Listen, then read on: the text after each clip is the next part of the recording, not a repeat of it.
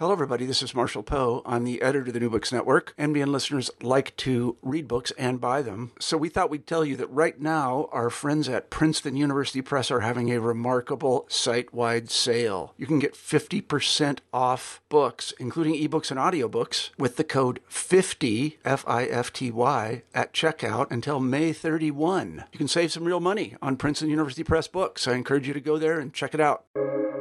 Welcome to the New Books Network. Hi, everyone, and welcome to the New Books Network podcast in Ukrainian Studies. I'm your host, John Shetichka. Joining me today is Dr. Catherine Wanner, who is professor of history, anthropology, and religious studies at the Pennsylvania State University. Dr. Wanner is the author or editor of 6 books, and she is a leading authority on the study of religion in Ukraine. Today, we will chat about her new book, which is titled Everyday Religiosity and the Politics of Belonging in Ukraine. The book was published in 2022 by Cornell University Press. Kathy, thanks so much for joining me on the New Books Network podcast today.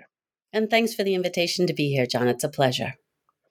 So I want to get right into this because this book is so rich in detail and in substance. But one of the aspects of the book that really resonated with me was your focus on religion and everyday life in Ukraine.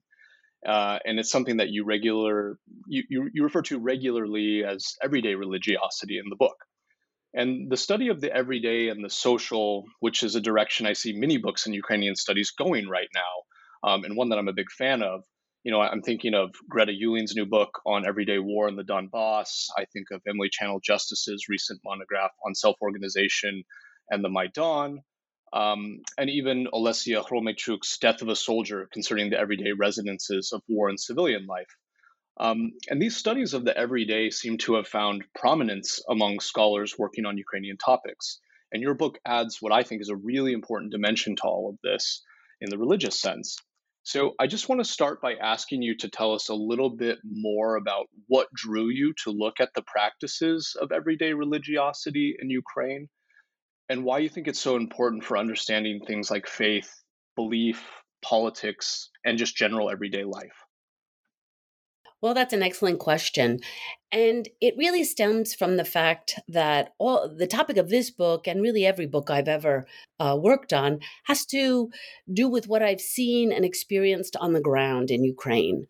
And so I think I would state, especially for me during the Maidan, the tremendous role that religion and religious actors played during the Maidan, whether you're talking about clergy forming a human chain to stand between the special forces and the protesters on the Maidan, the quick opening of Mikhailovsky Sobor, or St. Michael's Cathedral, and the use of that, as well as the Roman Catholic Church and the Lutheran Church, which are all in close proximity to the Maidan, for protesters, not just the fact that those religious organizations opened up, but that people actually went there, as well as things like creating various sort of prayer events that were led by clergy from a whole variety of different denominations.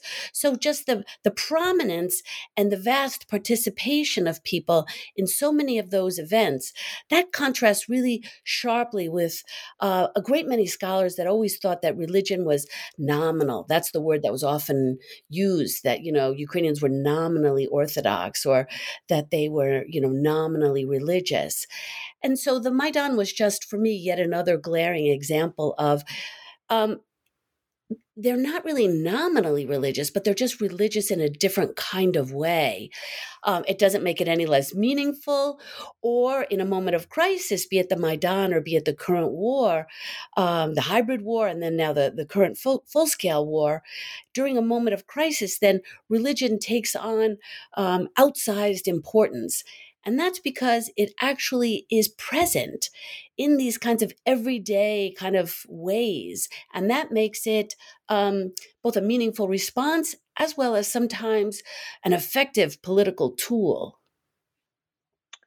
Yeah, absolutely. And I think your book every chapter is a great sort of study of these everyday practices. And of course, you have one on the Maidan, which I hope we can talk about a little bit more, because to me, that chapter really was integral for understanding the way that politics and religion become fused and are not separate. And you mentioned St. Michael's, and you write about these sort of protesters that are then shielded from the monks and how this is so important.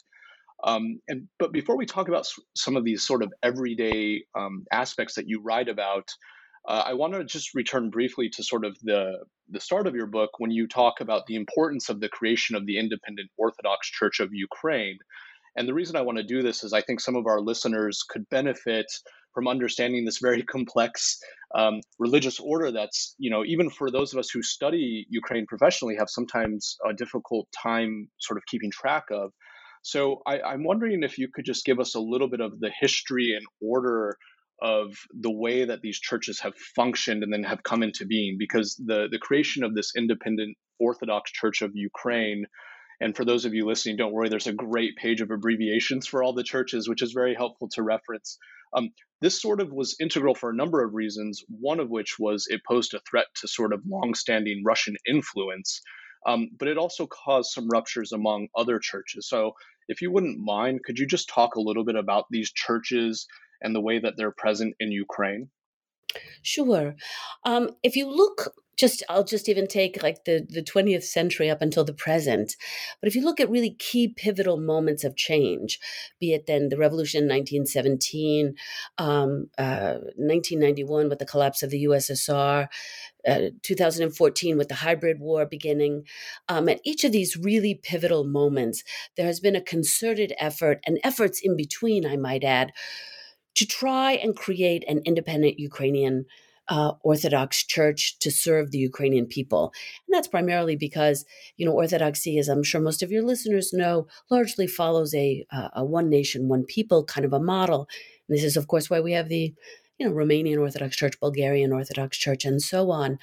And so there have been attempts over the years to create an independent Orthodox Church that serves Ukrainians. The difference being is that with almost 30 years of an independent state, combined with the dynamics ratcheting up with the hybrid war and the loss of Crimea, and fears of other forms of violence, which of course came to fruition in 2022. The idea was given that Ukraine was, of course, outmanned, outweaponed by Russian forces, to try to use everything that they could to strengthen Ukrainian sovereignty, to strengthen the Ukrainian nation, and to try to, secure a place for both the Ukrainian people and the Ukrainian state going forward. And so, of course, in this way, then, those previous attempts to create Ukrainian Orthodox churches, one, the Ukrainian Autocephalous Orthodox Church after the revolution, and then the Ukrainian Orthodox Church of the Kiev Patriarchate after 1991, they merged together to, or largely, most of them did, not all, to form then the Orthodox Church of Ukraine. And that was then meant to, as one says in Ukraine, weaponize and even securitize religion. In other words, to use religion as yet another means by which to fortify the Ukrainian state and strengthen the Ukrainian nation. Yeah, that's really helpful. It gives it great context, not only for me, but I think for a lot of people, because we've sort of seen these discussions unfolding for a long time, as you said, and for those of us who study history, even longer. But it's become really prominent in the past several years, and it's caused these sort of major ruptures, which sort of brings me to the next point then, because your book is not really, it is about these institutions, but it's not about these formal institutions. And I forget the line exactly, but you have a great line in your book of, I was searching for these religious practices, and a church was not the best place to find them. And for those also listening, just the prose in this book is fantastic, and there are so many great one-liners that I've circled, and I'm like, I'm going to put this in my own writing. But really, your book is concerned with those that are called or deemed just Orthodox, right? Or what we call in Ukrainian prosto pravoslavny. And you note in the book that this term refers to those Ukrainians who, I guess you would, to use your words, decline to express allegiance to a particular patriarch or church, and instead opt to remain committed to their faith, right? It's not that they're not religious, it's just that they're committed to their faith more in a sense of place than denomination, as you say. And it's not really tied to these institutions. And then the 5 chapters in your book examine how those who identify as just Orthodox carry out their everyday religious practices in various ways, and we can get into this in a few minutes.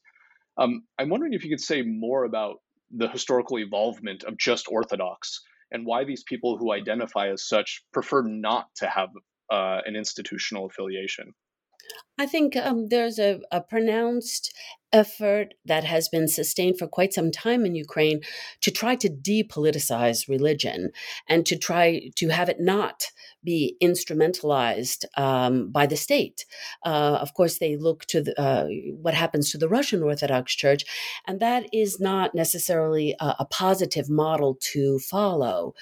And so I think that situation is very different historically for religious institutions in Ukraine that traditionally have been much more in opposition to the state. One can think of course, the Ukrainian Autocephalous Orthodox Church and, of course, the Ukrainian Greek Catholic Church. So there's different kinds of relationships to the state. But irregardless, there is a certain politicization of religion.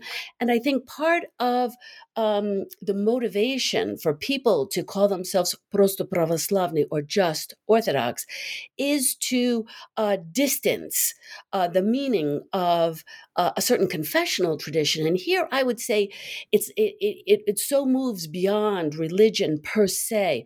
You know, in North America or in Western Europe, we tend to think of religion in this very institutionalized sense, you know, going to a particular religious church, let's say on Sunday morning. But the whole point that I was trying to make is that you're right, people stay connected to orthodoxy and continue to feel themselves Orthodox sometimes and really to a significant extent, even sometimes entirely independent of religion. So you're right. In researching this book, I did not spend a lot of time in church per se, and I rarely spoke of religion per se.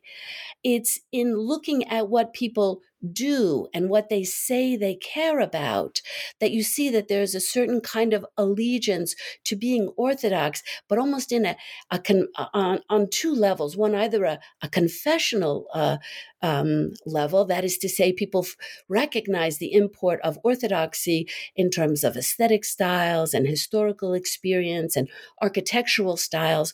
So there's and that is meaningful, and so they take that on as some kind of an identity, which is why, you know, you hear of many people, not just Lukashenko, Belarusian President Lukashenko, calling himself an Orthodox atheist, right? There are many, many people like that who feel themselves to be Orthodox, but it's entirely independent of religion.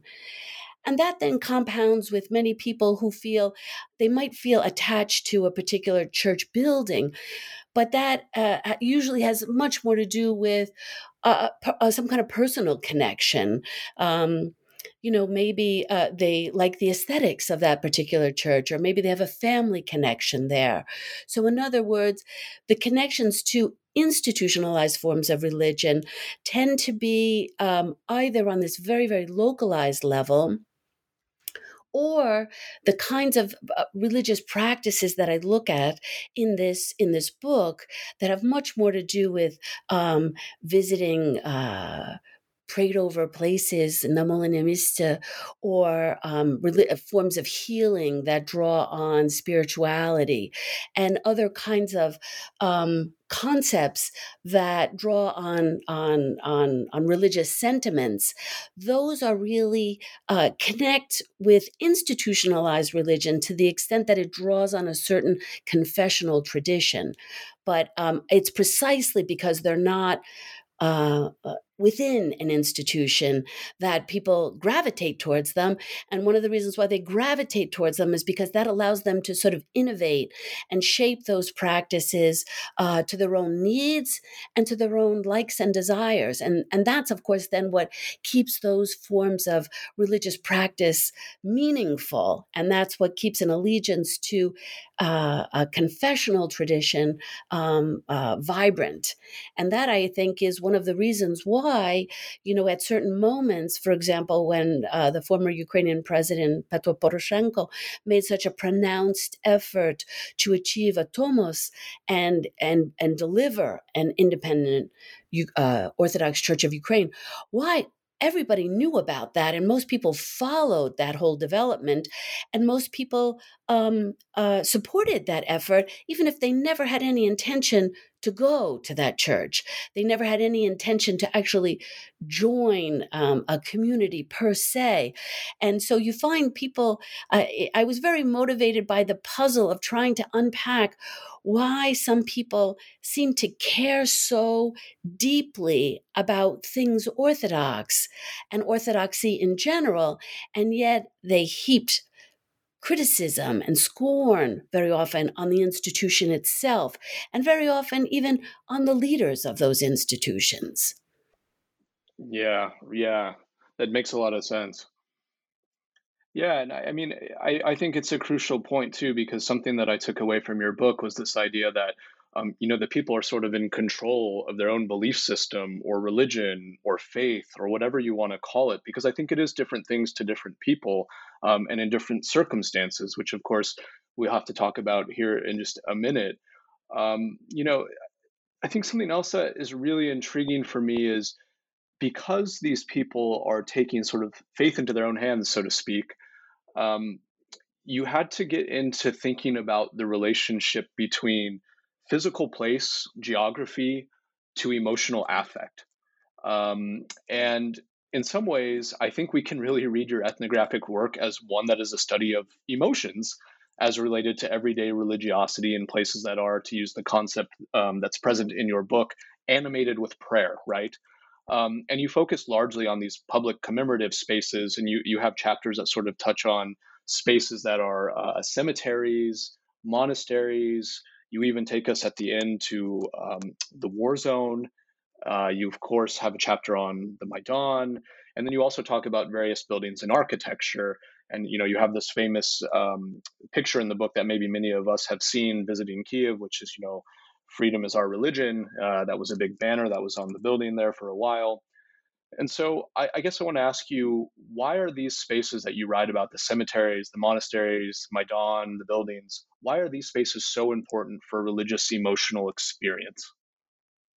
Yeah, I think I argue in the book that the presence of orthodoxy is not just pervasive, but it's also effective.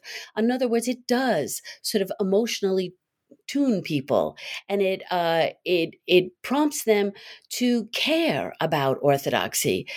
That and I use that then as a springboard to begin to argue that that's how and why religion becomes so volatile and so involved in politics, because it really does shape certain moods, and it motivates people to either support certain things or condemn certain things.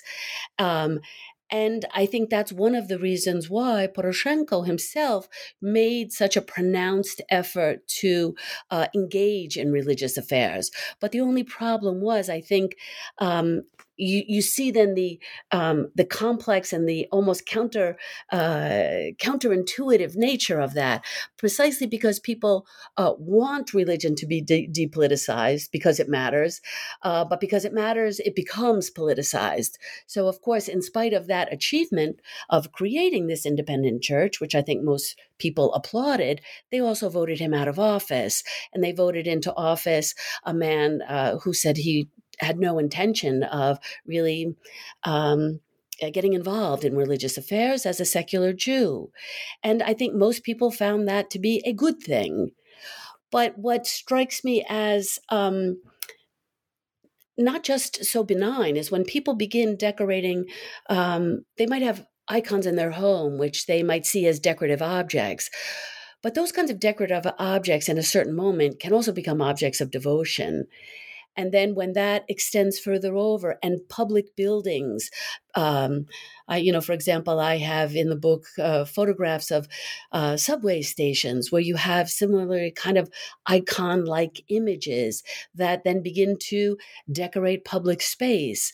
And I show how even in commercial space or other kinds of neighborhood areas, you have monuments, shrines, and the like that begin to permeate all that kind of space, which creates an atmosphere of religiosity. And I think that leads to two things that have really direct political ramifications. One, after the Maidan, and the clergy were very active on the Maidan. They called themselves at that time chaplains of the Maidan. They quickly then became really a strong core of military chaplains who worked in eastern Ukraine from 2014 onwards. And of course, that development of the military chaplaincy also led to a vast expansion of the chaplaincy as an institution per se. And here this relates back to the US because in a great many instances, it was a lot of now institutionally connected religious people from the United States that are sharing a lot of best practices, whether they be from Protestant denominations or Catholic denominations, where there is a long tradition of chaplains participating in certainly in military kind of situations, but in other kinds of situations. So this atmosphere of religiosity, which exists sort of in an iconic way in Ukraine, that quickly then spilled over into the placement of clergy who are chaplains in a wide variety of public institutions, ones that we generally tend to think of as secular, whether we're talking about hospitals or rehabilitation centers or border patrol or transportation hubs, educational institutions. It's a very long list. And that introduction of the clergy of a variety of denominations, and that's what will get me to my second point, was fairly uncontroversial.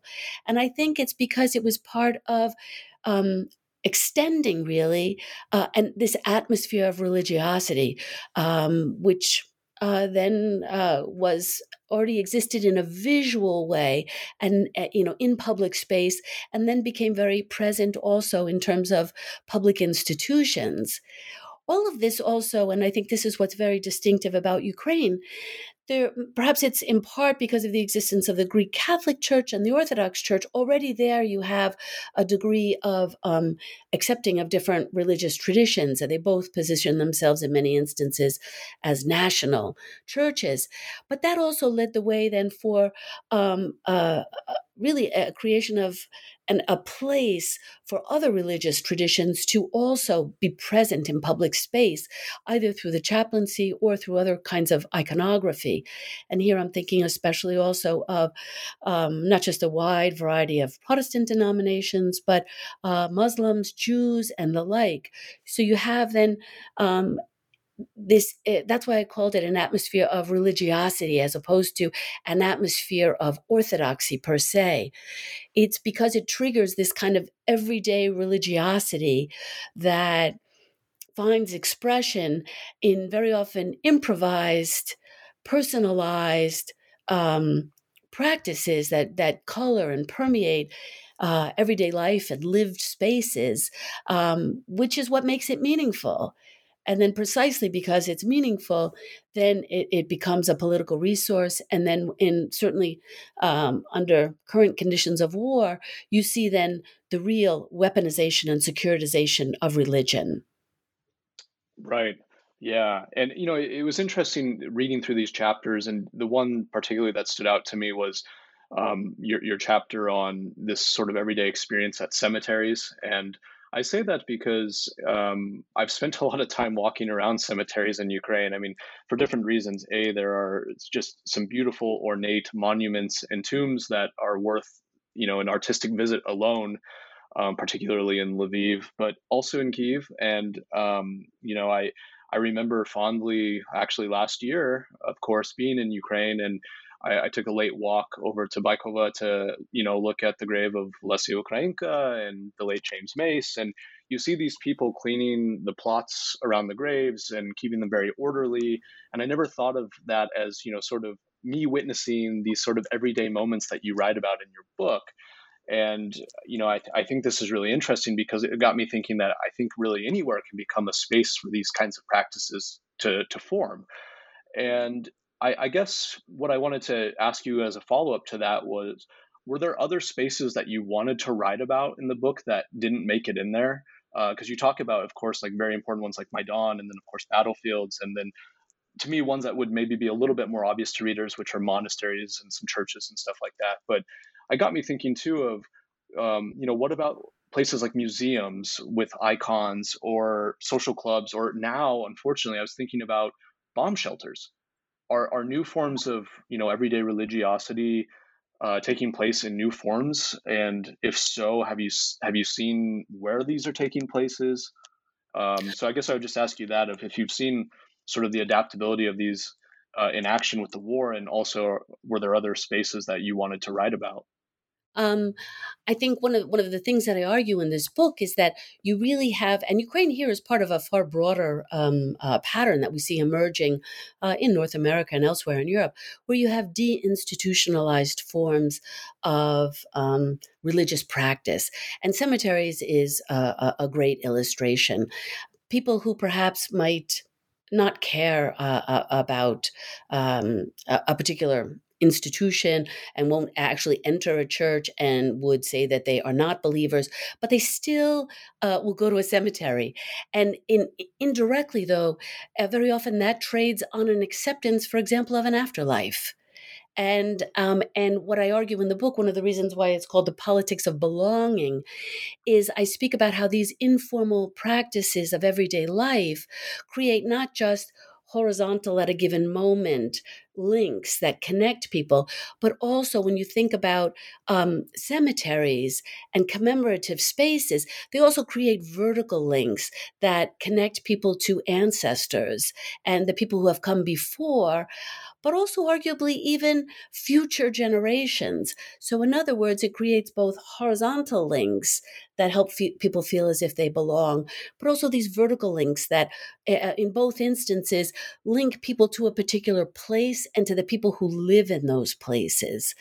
Um, I was especially myself interested in cemeteries because I got interested in that quite some time ago when I started looking at religiosity during the Soviet period. And I realized the extent to which the KGB and others who were involved in monitoring any kind of overt religious practice were obliged to monitor cemeteries. Um, and I also was really taken aback by, once again, people who themselves would claim to be totally non-religious. I mean, that's why I write in the book, I didn't always go to church, and I almost never mention the word religion, because if you mention the word religion, people will say, oh, that's not me. I can introduce you to my great aunt or something like that. But it would be that same person who would consistently go to a cemetery to commemorate the passing of someone, whether it's at specific intervals right after they passed or years thereafter, or who would feel compelled to go to certain monuments. And you're right, there are all kinds of other commemorative places that I think. Certainly museums is one, but I think these kinds of deinstitutionalized practices that have been around for quite some time are finding expression in many, many different ways, precisely because they are so agile and so flexible, and they trade on certain established elements of orthodoxy, and that's what makes them religious, if you will. But because they are so personalized and meaningful, that's what I would say makes them sort of spiritual. And that's why you find also many people who will consider themselves spiritual but not religious. That's very, very common in that part of the world. And I think it's these patterns of everyday life, the spaces in which they circulate, the things they do in those spaces, and what they do to mark those spaces and what they do to mark time, all serve to connect them to other peoples and to a and to certain places, and that's what makes them meaningful. And that's why I'm entirely certain that you're right, whether we speak of bomb shelters or other kinds of buildings that have been damaged. Very often one has made exhibits or other kinds of monuments or commemorative spaces out of what could otherwise have been dismissed as ruins. But nonetheless, it's a testimony to a certain kind of spirit that connects a person to other people via these improvised practices. Yeah, yeah. And I mean, there's a point too, and I want to sort of, when we end, I want to ask you about the elasticity of this because I think it's a crucial point. But it also, because you're talking about these spaces being able to exist in all kinds of different ways, I'm wondering, I mean, how has the war affected this, right? I have to ask if like, because you're writing, from a time period, and again, to just reiterate over and over to everyone who listens to this, that this war has been going on for years. It didn't start in February 2022. There was a major uptick in escalation and violence, and it marked the full-scale invasion. But this war's been going on for a long time. And, your book got me thinking about, okay, missile strikes are happening, drones are flying, there are mines everywhere, bombs exist. You can't go to some of these places to practice or be a part of or engage in these everyday sort of belief systems. So has the landscape of doing this, of practicing everyday religiosity, everyday belief systems, has it changed because of the war or not? I'm curious to hear your thoughts on that.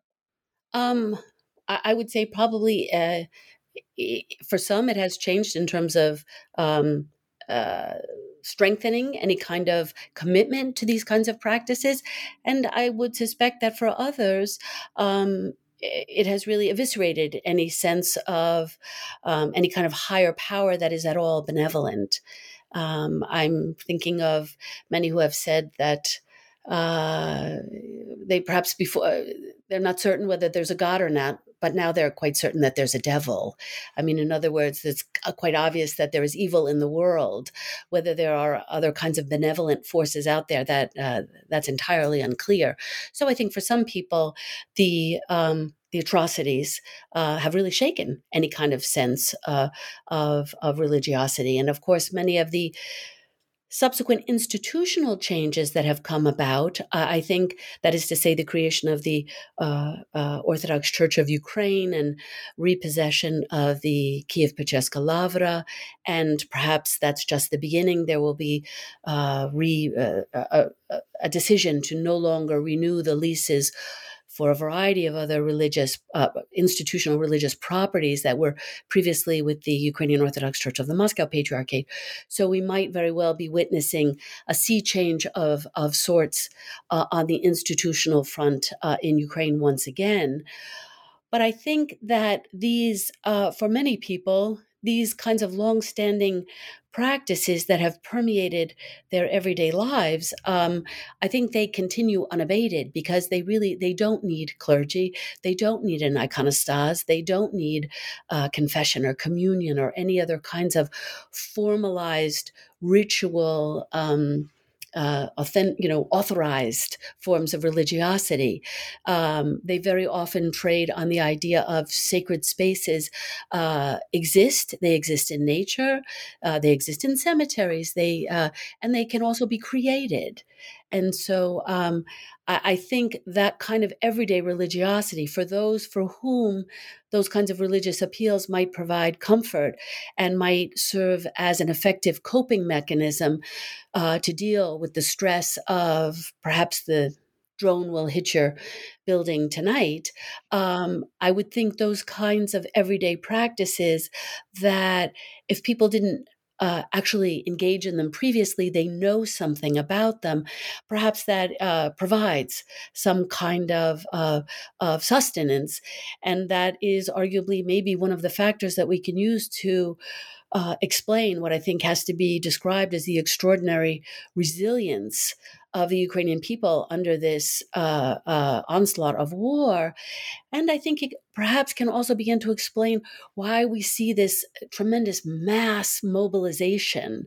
Everything from, older women throwing their jars of pickles at drones to, children challenging people to checkers and then donating the money that they can raise from that.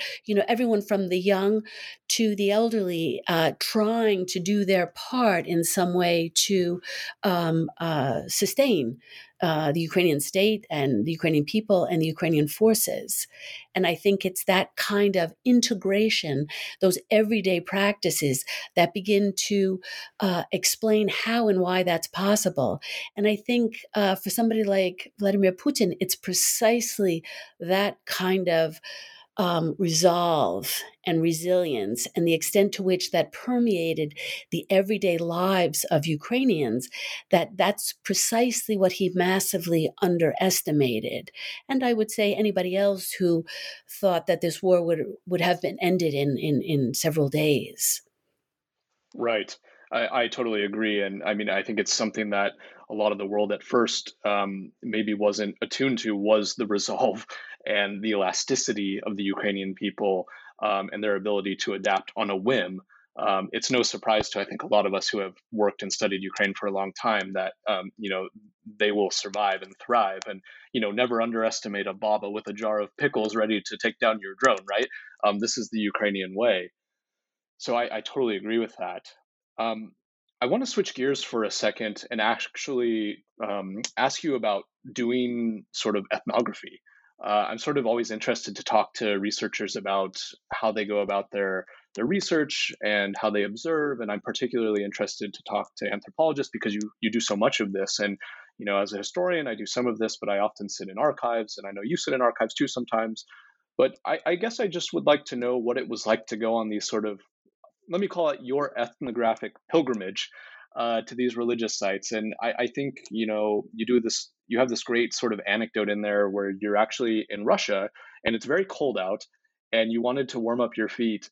And so you find yourself ducking into a church to warm up, and you talk about sort of the atmosphere and the lights, and you could hear the choir, which was not visible. So it gives it sort of this haunting presence, and there's incense burning and people saying prayers and things like that. And I think many of us can sort of relate to that description, to anyone who's been in these sort of Orthodox churches. But what was it like to go to these different sites, to the lavras? You go to the monasteries. You travel by bus for this sort of vacation to one of the monasteries for a multi-day adventure. And although you don't get into the very cold water with everyone else, you observe them doing these sort of everyday practices. I guess it would be interested to hear, what was it like to do that kind of work, and how were people, how did they sort of relate to you being there, observing them doing these everyday practices? I realized that I sort of fell into this because I was basically interested in what's really meaningful to people. What do they feel to be a moral obligation, something that is a commitment they make that is totally non-negotiable. What, in their heart of hearts, what really matters to them. And that's sort of how I fell into looking at religion. And I think one of the reasons why I gravitated towards the just Orthodox is because I'm not a particularly religious person myself, and I'm not Orthodox, and I'm not Greek Catholic. And so, on one level, it's harder doing research on religion because I knew I couldn't. I never wanted to present myself as someone who was religious, and I never wanted to do things that I wouldn't ordinarily do. In other words, I didn't want to misrepresent myself. But of course, with the just Orthodox, I mean, these are people who, in many respects, they had attitudes like my own towards institutional religion and towards religiosity, and I think in some ways, the anecdote that you mentioned, that was when I was an undergraduate. So it was really the first time that I was actually ever in an Orthodox church. So it was really quite an eye-popping experience for me. And also it was during the Soviet period. So one didn't expect to see, churches full of very pious people. actively practicing.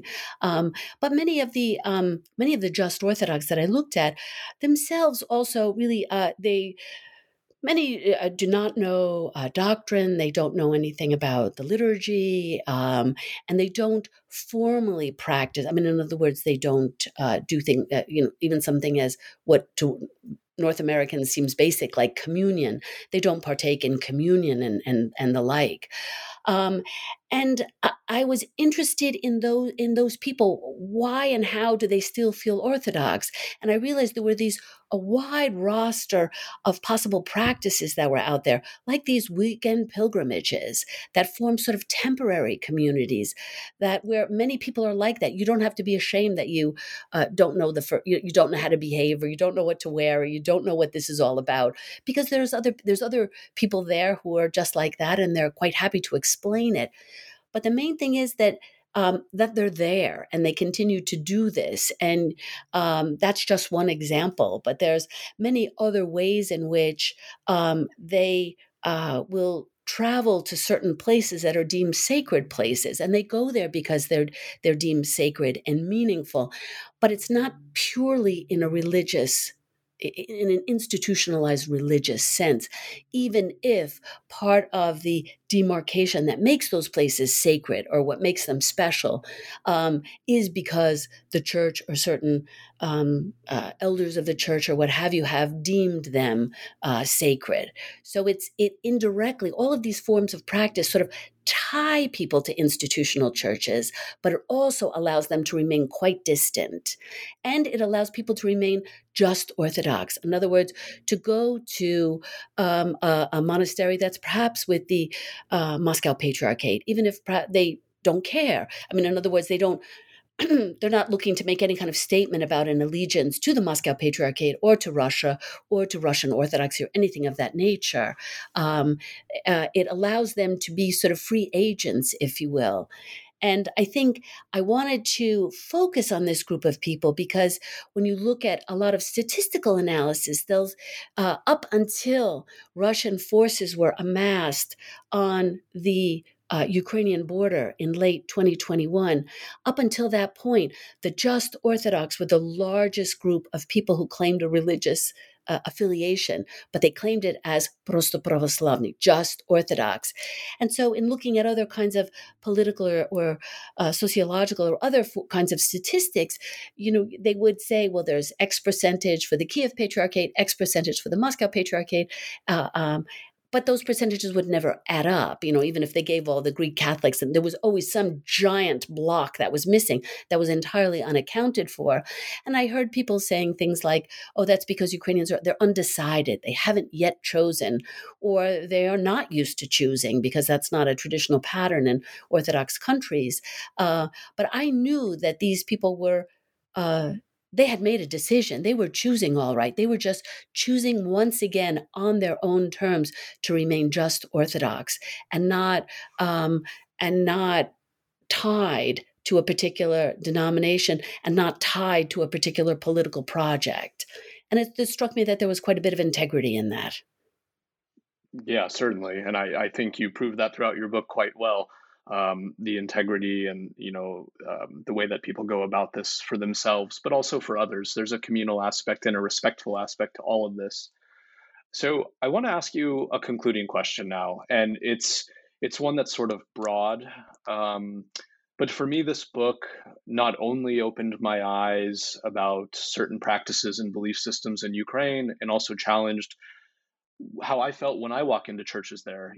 As someone who was also not religious, I had, I guess, certain expectations for when I go to these places, what's happening. But your book really challenged my own views of what is happening, and it's made me sort of, I think, stop and realize that there's a lot going on that I didn't understand right away. So I want to first just start by thanking you for that, because I think anyone who reads this book will learn a lot about what's going on religiously and non-religiously in Ukraine. Um, but for this concluding question, I want to return back to what I promised I would ask you about, which is this concept of elasticity that you talk about in your conclusion. And you say that there's an elasticity of citizenship with regard to religious affiliation, which you talk about throughout your book. Ukrainians are very tolerant in many forms, but this elasticity contributes to religious tolerance and helps to create sacred spaces outside of formal institutions, again, which you've talked about at length. So, as someone who has been working on Ukraine for many years now myself, I take this point about being flexible really seriously. And I actually think that the adaptability of Ukrainians is in many ways one of their superpowers, um, one of their many superpowers. And we have seen this time and time again during the full-scale war and even before. So, as we head out, I just want to ask you, what lessons about resilience, life, and even belief can we take away from your study of everyday religiosity and those practices in Ukraine? That's a good question. Um, I think perhaps the best uh, perhaps the best lesson is that to really think sharply about many of the categories that we use. Um, Given this elasticity and adaptability and agility, um, it's important to note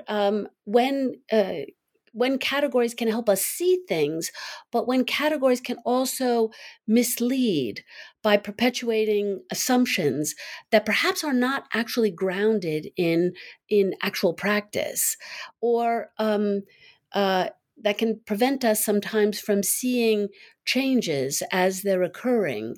In other words, I think once you begin to see the kinds of agility within this sphere of everyday religiosity, of course, you'll see it as well too in the sphere of language, for example, where people. Switch languages and which phrases, and you see this with all the memes that are making word plays with trading on, but they trade on an assumption of almost 100% fluent knowledge of both Ukrainian and Russian, and so that allows them to both make humor and also to subvert certain forms of power, and create others that sort of assert their own forms of empowerment.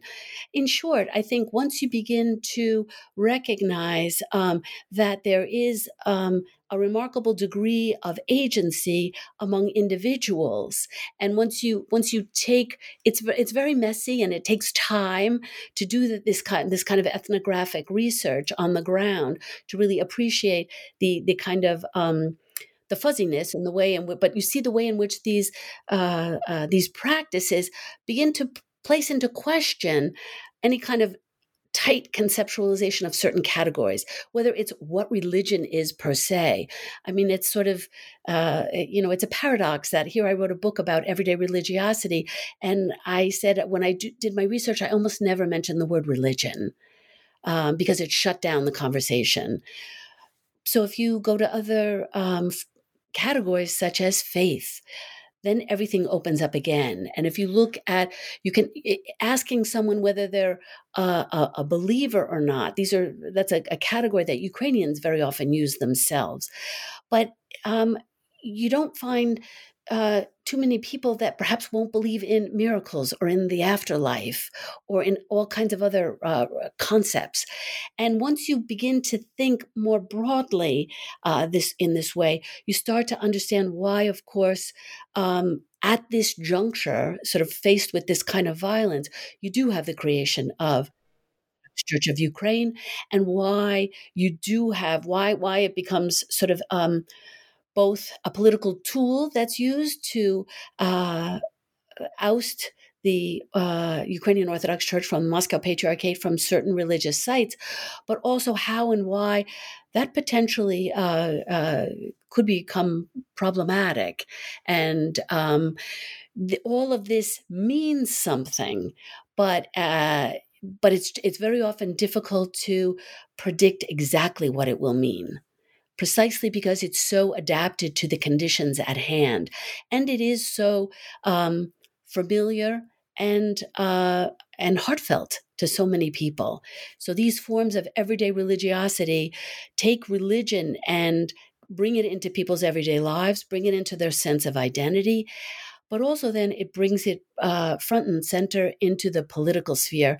And even now, under conditions of war, it makes a monastery or other religious properties, and by extension, then clergy and the leaders of those properties, it makes them very, very prominent political actors. They are even then can be weaponized and used to securitize and fortify Ukrainian sovereignty. That's not a. I think that's an unusual situation, and I think at the end of the day, it goes back to the fact that there is this effective atmosphere of religiosity that makes religiosity so meaningful to people in their everyday lives. That all of those other things are possible. Yeah, and that's a great answer and a great way to conclude our interview today. I've been speaking with Dr. Catherine Wanner about her new book from Cornell Press, published in 2022, Everyday Religiosity and the Politics of Belonging in Ukraine. Kathy, thanks so much for joining me here today. Thank you very much. It was a delight to be here.